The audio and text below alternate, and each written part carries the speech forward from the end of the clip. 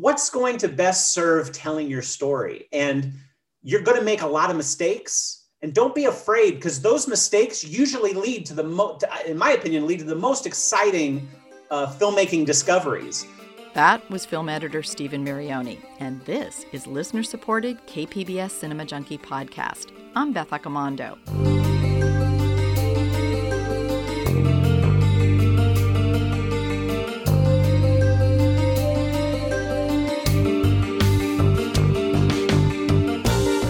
On my last episode, I kicked off a trio of podcasts that give thanks to film editors. I started with an interview with Tatiana S. Reigel, the Oscar-nominated film editor of I, Tonya. Now I speak with Stephen Marioni, who's worked repeatedly with directors Steven Soderbergh and Alejandro González Iñárritu on films such as Traffic and The Revenant. Since I feel like many filmgoers don't fully appreciate what an editor does, I wanted to focus on 3 acclaimed editors working today to provide some insight into what they do. Hold tight while I take one quick break. Then I'll be back with Oscar-winning film editor Stephen Marioni. He talks not just about his own films, but also recommends some great films to watch to learn about the craft of film editing.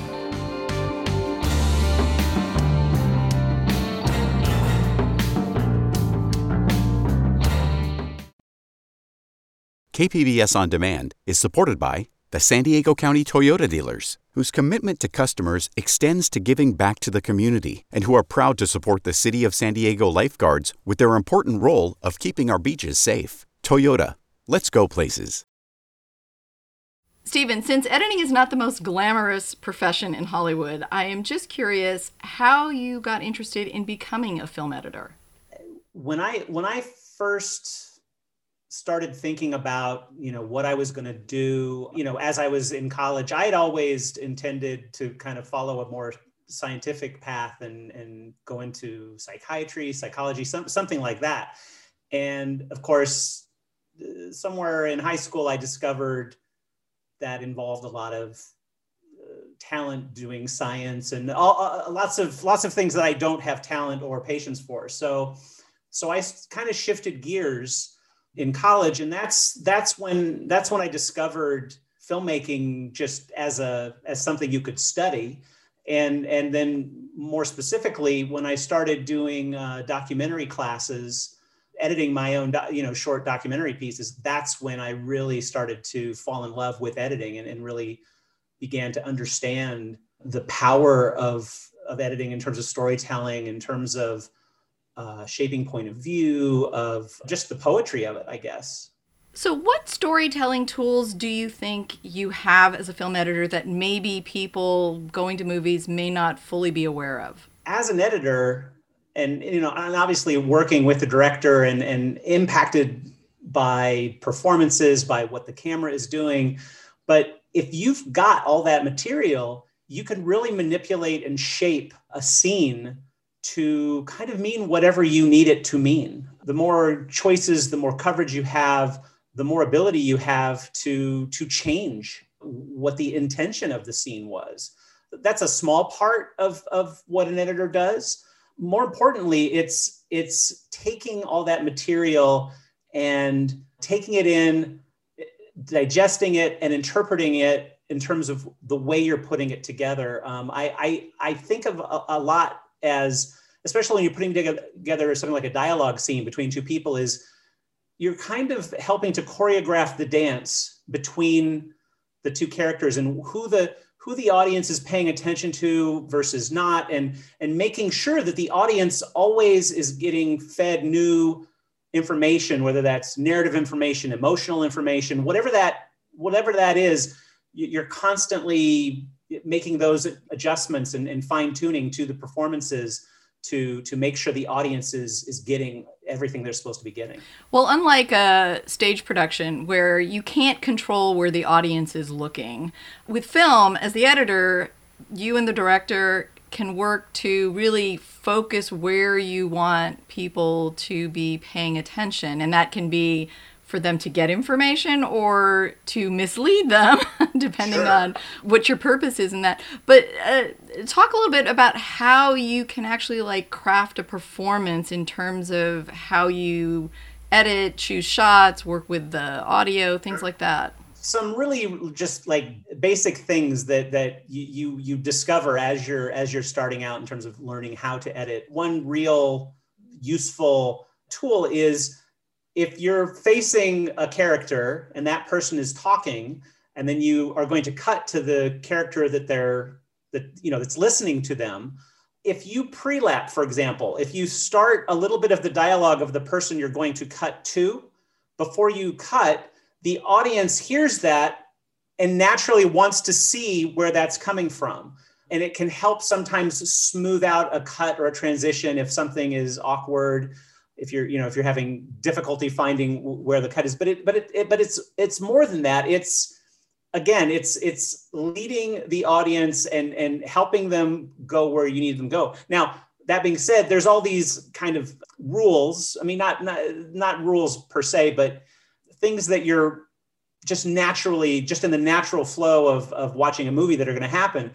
Knowing all those rules, though, the really fun thing is knowing how to then break those rules, right? And knowing how to take, the expectation of the rhythm of what the scene is, and then maybe slowly start to break that, change it up, and create a weird feeling with the audience in terms of the rhythm being broken.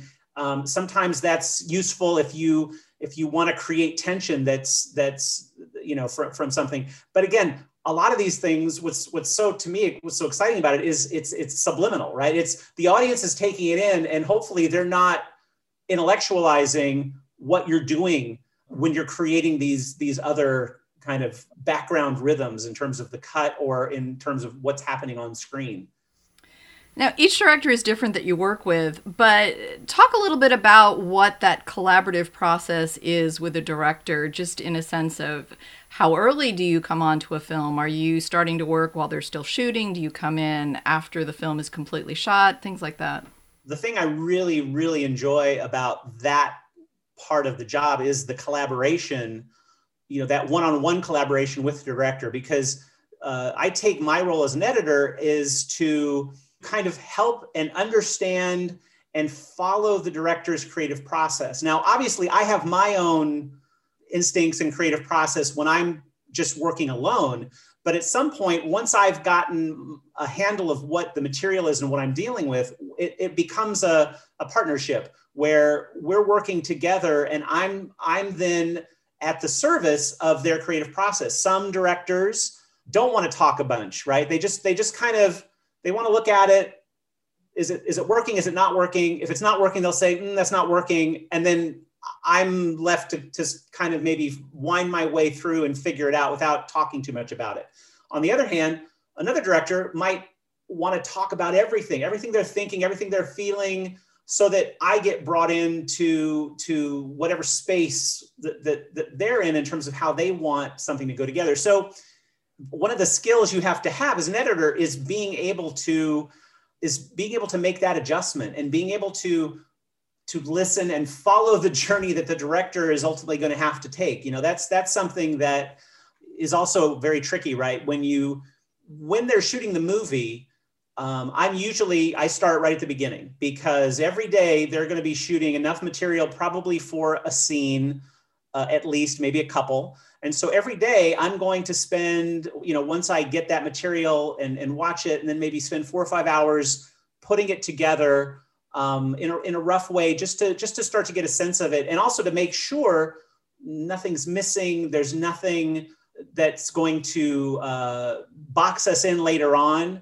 There's nothing troubling in terms of technically focus, sound, things like that, but also just in creatively in terms of making sure that what the scene is about, that everything you need to tell that story is there. Because on the set, a lot of times things are moving so quickly, and there's such an urgency, right? It's very expensive on the set. So people are oftentimes moving very quickly to try to get things done.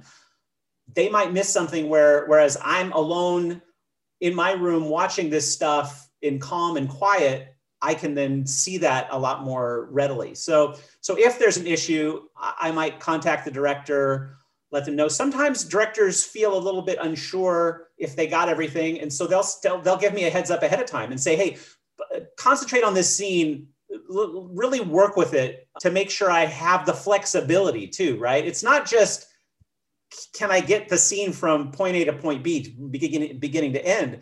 It's also seeing, did the actors give enough range in the different takes and the different performances that, like, if I want to tune this scene up to be a little bit hotter, or if I want to bring it back to make it a bit more subtle, we want to make sure that we have all those materials to go one way or the other. And so that's what I'm usually doing when the movie starts, is I'm putting that together, checking those things out, communicating with the director if they need that information.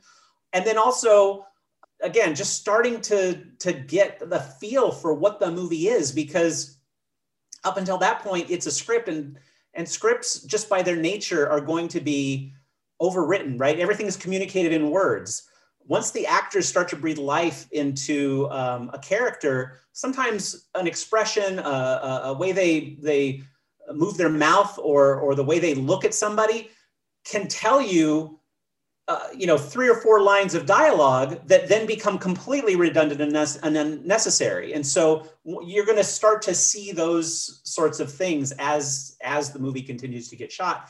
And the other part of that, right, is I'm now, while the director is shooting, I'm here every day focused on these things. So I'm actually taking an emotional journey with this material that the director hasn't had a chance to be alone with it yet, right? So it's very important that an editor is able to, at a certain point, once the director comes in, kind of take a step back and not try to plow through things, because the director needs time, right, to see what those choices were, to maybe make some explorations that they didn't have time to think about while they were shooting. And you don't want to prescribe too much and say, oh no, I've already been through all that. You don't need to see that. It's that, to me, that's the fun of it, is doing that exploration and sharing that process.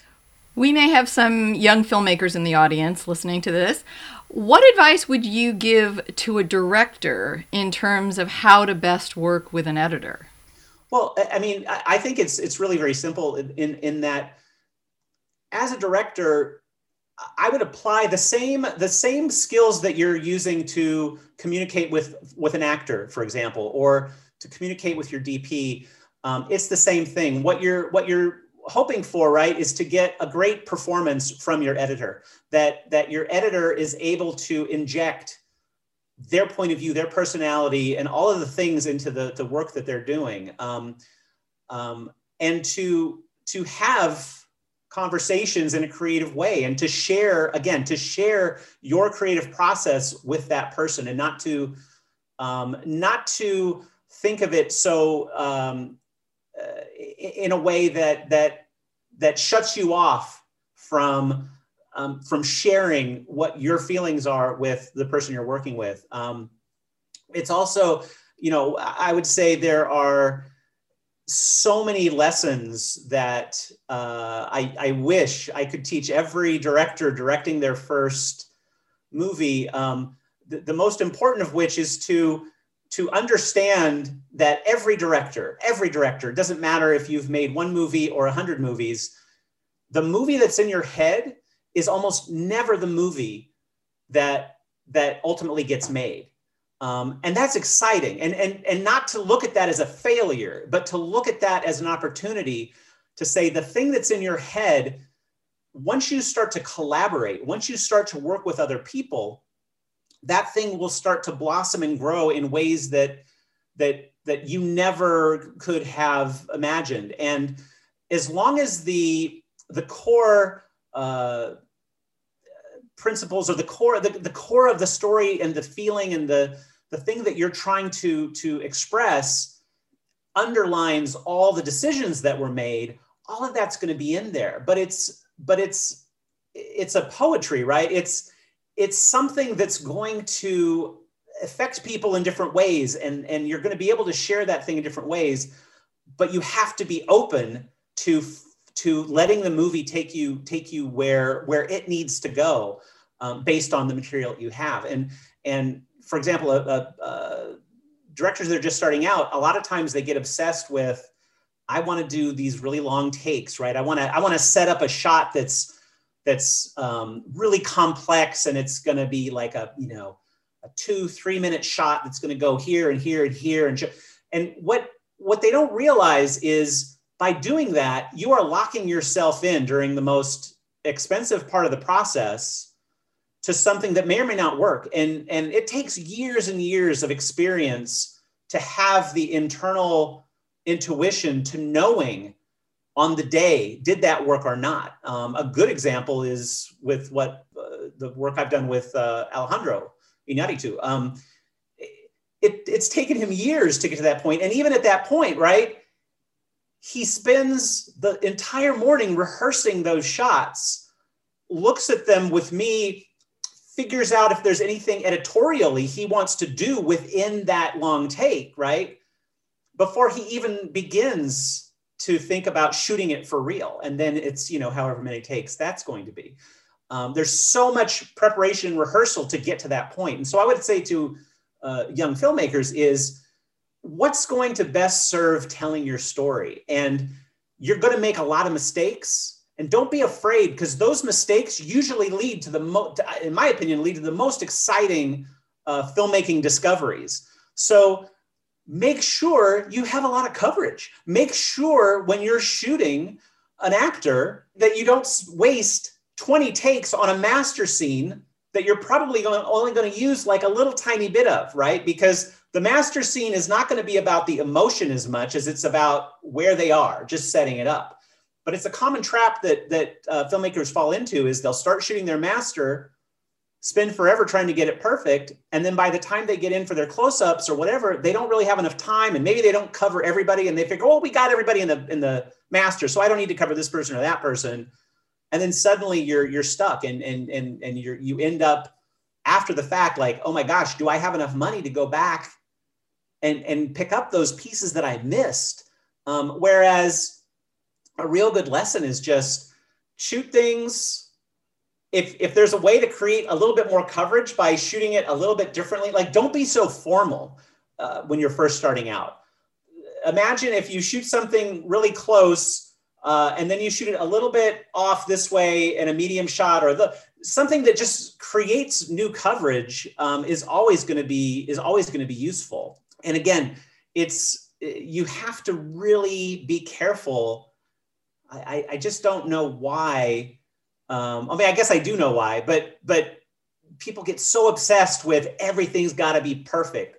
I think that kills exciting filmmaking. Everything should not be perfect. Let shots be out of focus. Let somebody, fall out of frame. Let something be weird, because you'll find a way, most likely, to use that in an abstract way that'll be more exciting. Which of your films do you feel you had the greatest impact on in terms of the storytelling? It's a really difficult thing to answer, because for me, when I'm in the middle of a movie, it's a different experience working on the movie than it is being done with the movie, right? And I think the thing that people don't realize is an editor has just as much, if not more, impact on the frame to frame interior design of a scene than they do on the larger overview of the whole story. Whether it's about, in other words, the impact an editor has, I think, is less about, oh, let's take this scene and move it over here, or let's take this scene out of the movie. It's much more about that, like, cut from this person to that person, or how long do we stay on this exterior, and whether we pre-lap dialogue going into the next scene, or super important, where does the music start and stop? I think a lot of people assume that the music is a thing that the composer just we just send a movie over to the composer with no music, and then they suddenly start, writing music to it. That's really not how it works. That's not an efficient way to do it.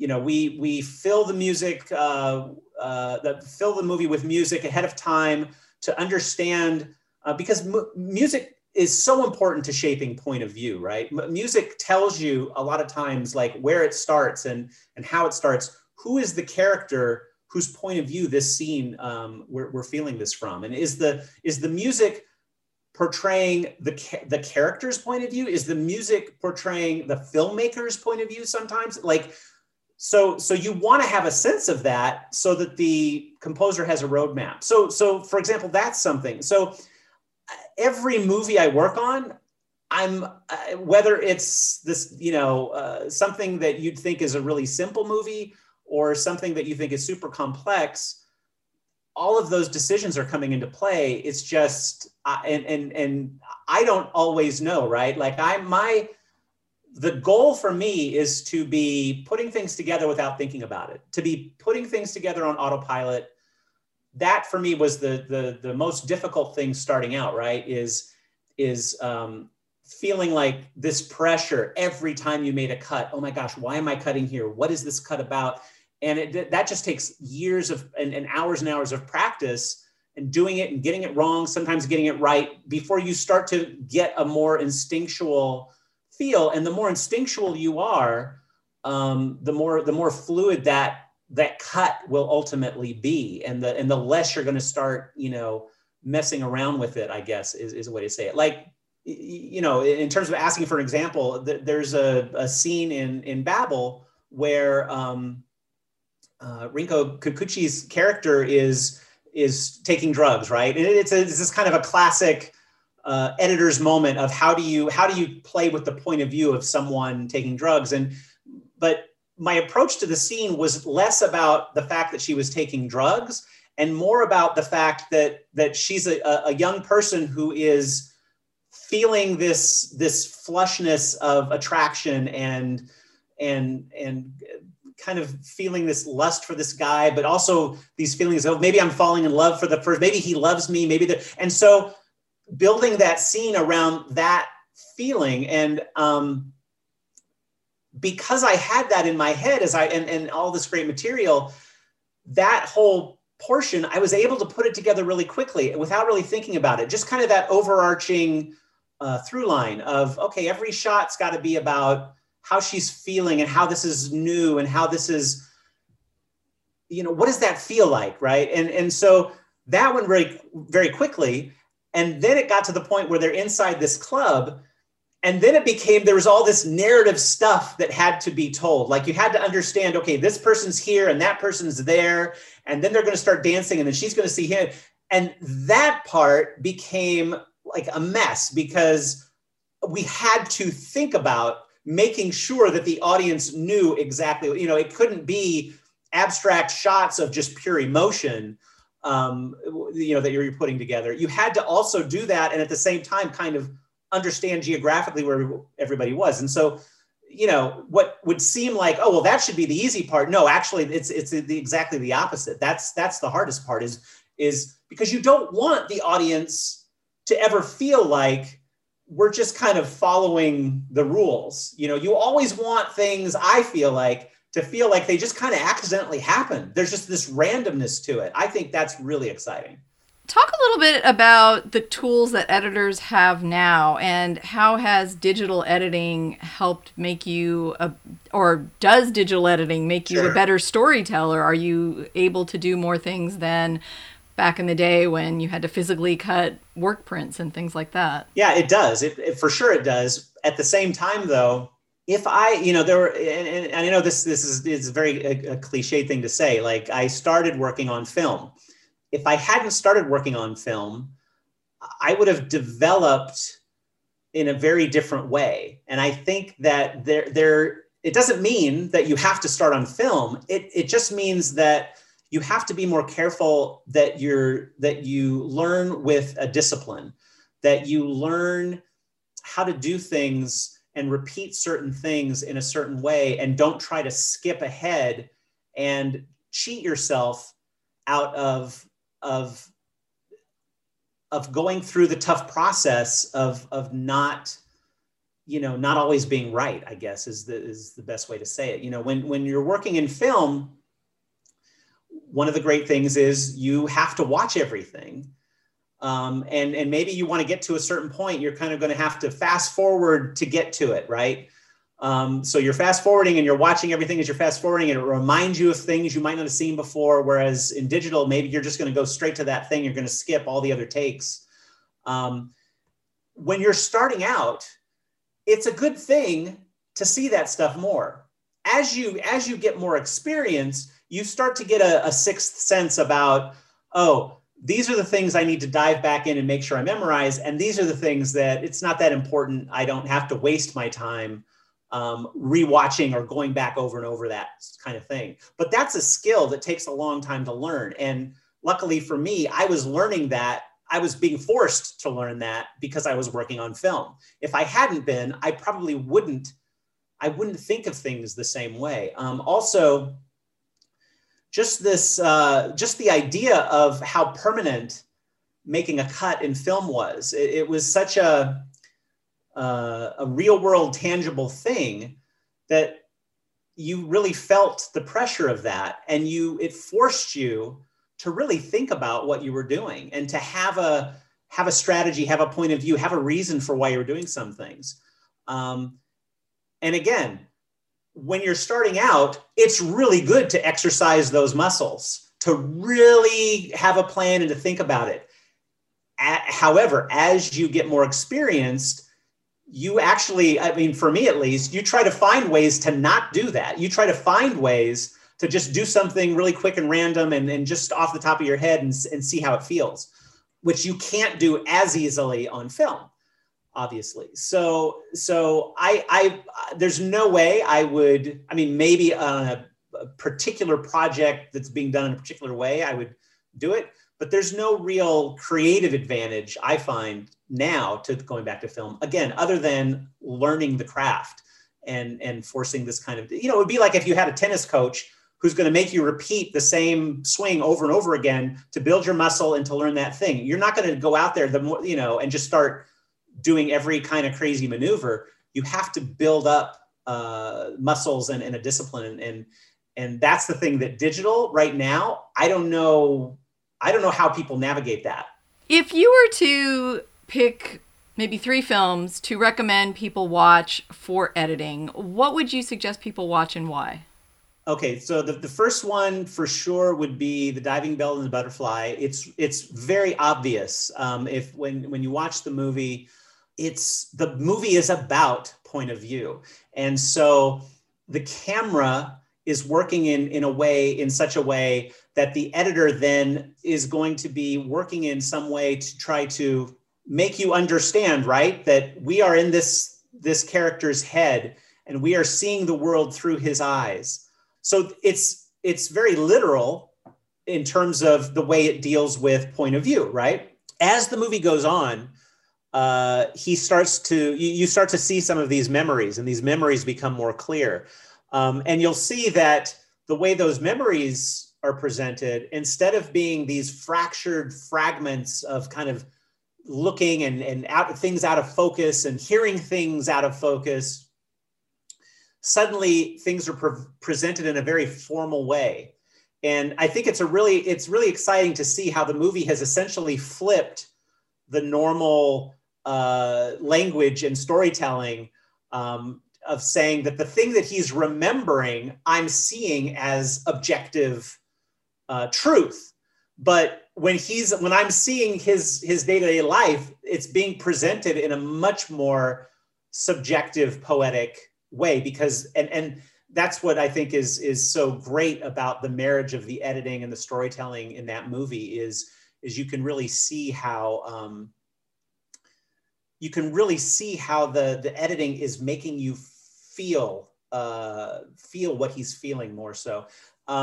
The other thing, and just because I happen to have worked with that editor before, Juliet Welfling, in talking about, right, like having things be random, it's one of the things that I think she's just brilliant at is being able to take shots, make jump cuts, just kind of seem like she's just throwing them together, but they all have a really specific, like they all make sense. It's not random. There's an emotional framework to the way she's making those choices. It's really bold, and she can like do that and then pull off and then pull back at time. I mean, it's something else to recognize when you're watching that is when is she doing these jump cuts and why, and what is it making you feel, right? Is it, you know, is it disconnecting you? Is it pulling you in more so? Also, I mentioned it, in terms of the sound, right? Sound is another thing that editors are using as they're putting all that together to help, again, create point of view. Sound, the same way that picture can be out of focus, it's important to remember that sound can also be out of focus. Sometimes you want the sound to kind of disappear, and then you're just focusing on the breathing of that person. That is part of the blueprint that you and the director are going to be working on while you're putting the movie together, right? You're gonna start to make those kinds of choices that then get passed on to the other departments who are gonna expand on that and flesh those out more specifically. Yeah. Another movie that I really that just blew me away when I saw it in a theater, which I think is it's so clearly designed to be seen in a theater, is City of God. The opening sequence specifically, if you just watch that, it's so poetic. It's telling this incredible story in a completely non-literal way.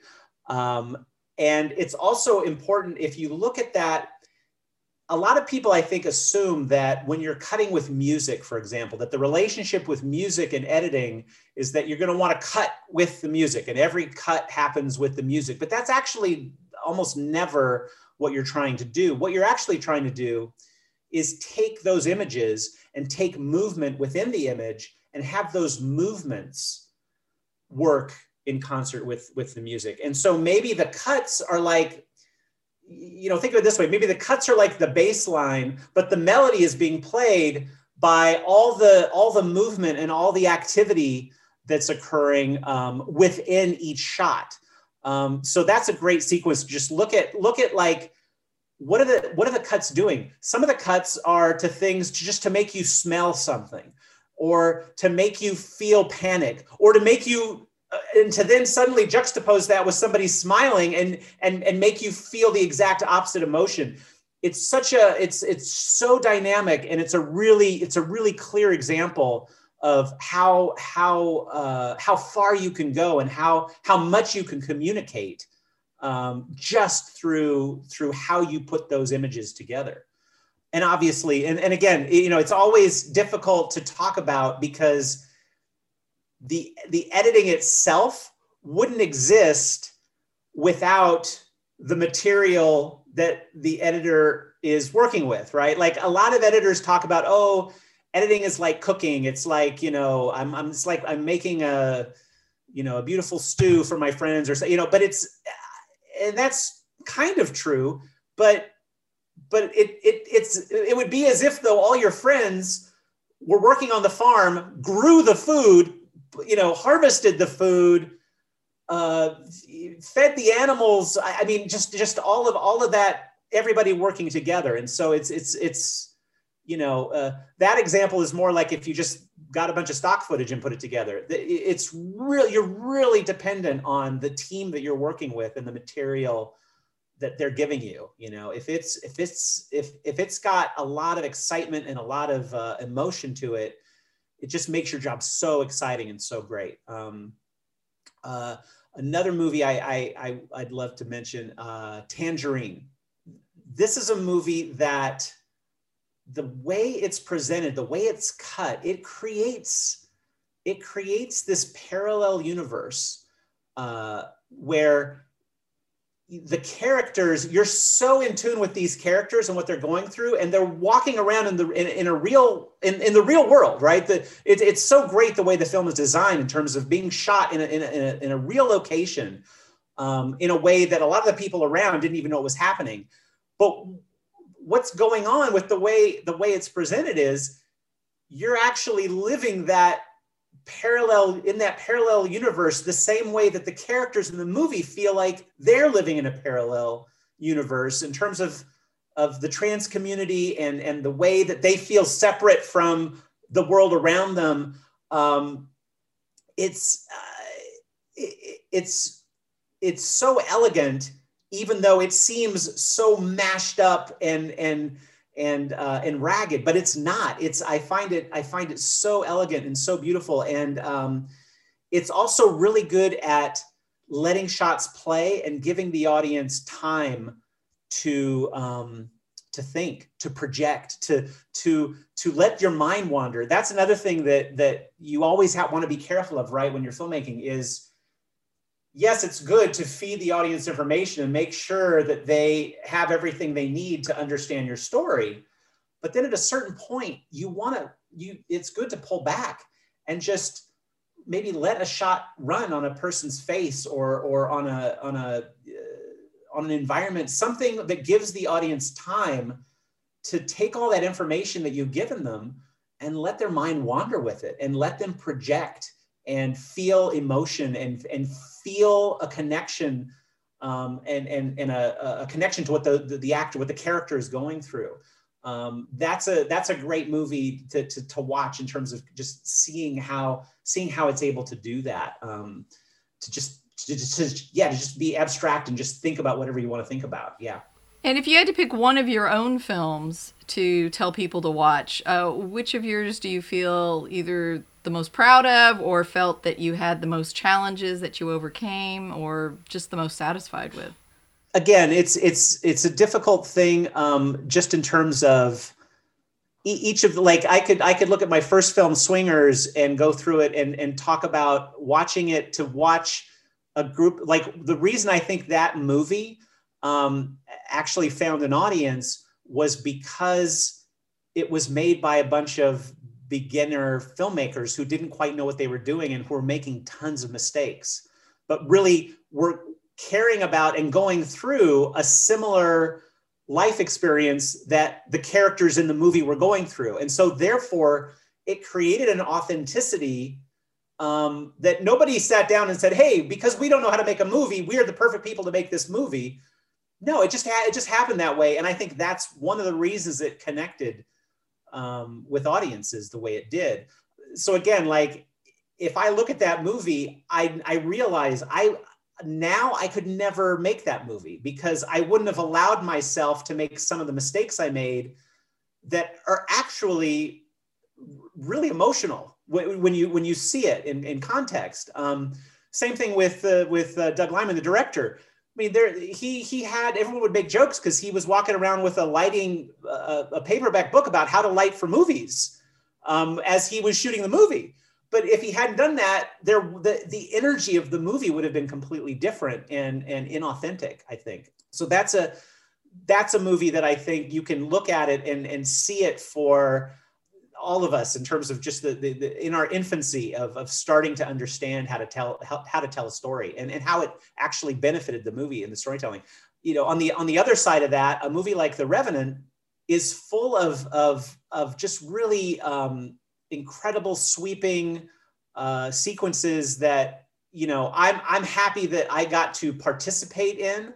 I certainly am proud of the work that I did, but nobody can claim ownership other than, you know, maybe Alejandro, in terms of just the impossibility of some of the things that were accomplished in the making of that movie. I will say this, because of the way we made the movie and because of the constraints in terms of not being able to get everything shot before we, for example, started to lose snow. So there was the entire back half of that movie had to be shot months afterwards. which meant the normal point of the process where we're putting it together and deciding if the movie works by sharing it with close friends, they're basically watching it up to a certain point and not showing them how the movie ends. So of course the response is going to be, well, it's good up to a point, but it doesn't, there's no finale. It was a really difficult process. And unfortunately, we just never had the breathing room to have fun in the cutting of the movie. However, I can look at the movie now and see that the result is, just some really, really, just beautiful work all around from everybody involved. And that's another example where, if you look at those dream sequences, it's a good example where we really had to measure how much of the dream is abstract versus how much is narrative information, because we've got to fill in the backstory of the character. And so that was a challenge, right? Just making sure that we had that balance just right. You don't want to make it so abstract and poetic that nobody understands it, but you also don't want to make it so clear that you're not able to inject your own life experience into what you're watching. Well, I want to thank you very much for talking about editing. Absolutely. Thank you.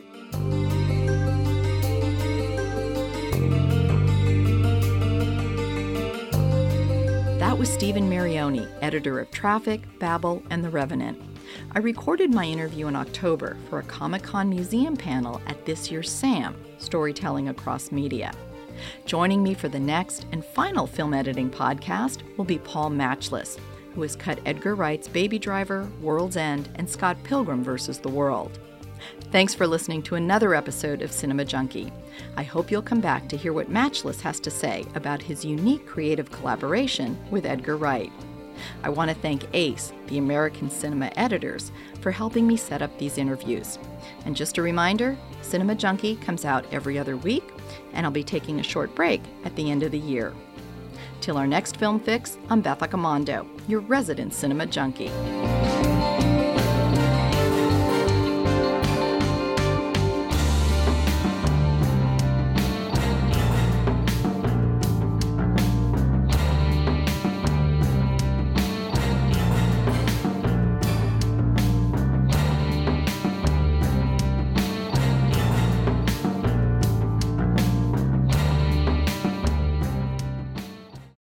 KPBS On Demand is supported by the San Diego County Toyota dealers, whose commitment to customers extends to giving back to the community and who are proud to support the City of San Diego lifeguards with their important role of keeping our beaches safe. Toyota, let's go places.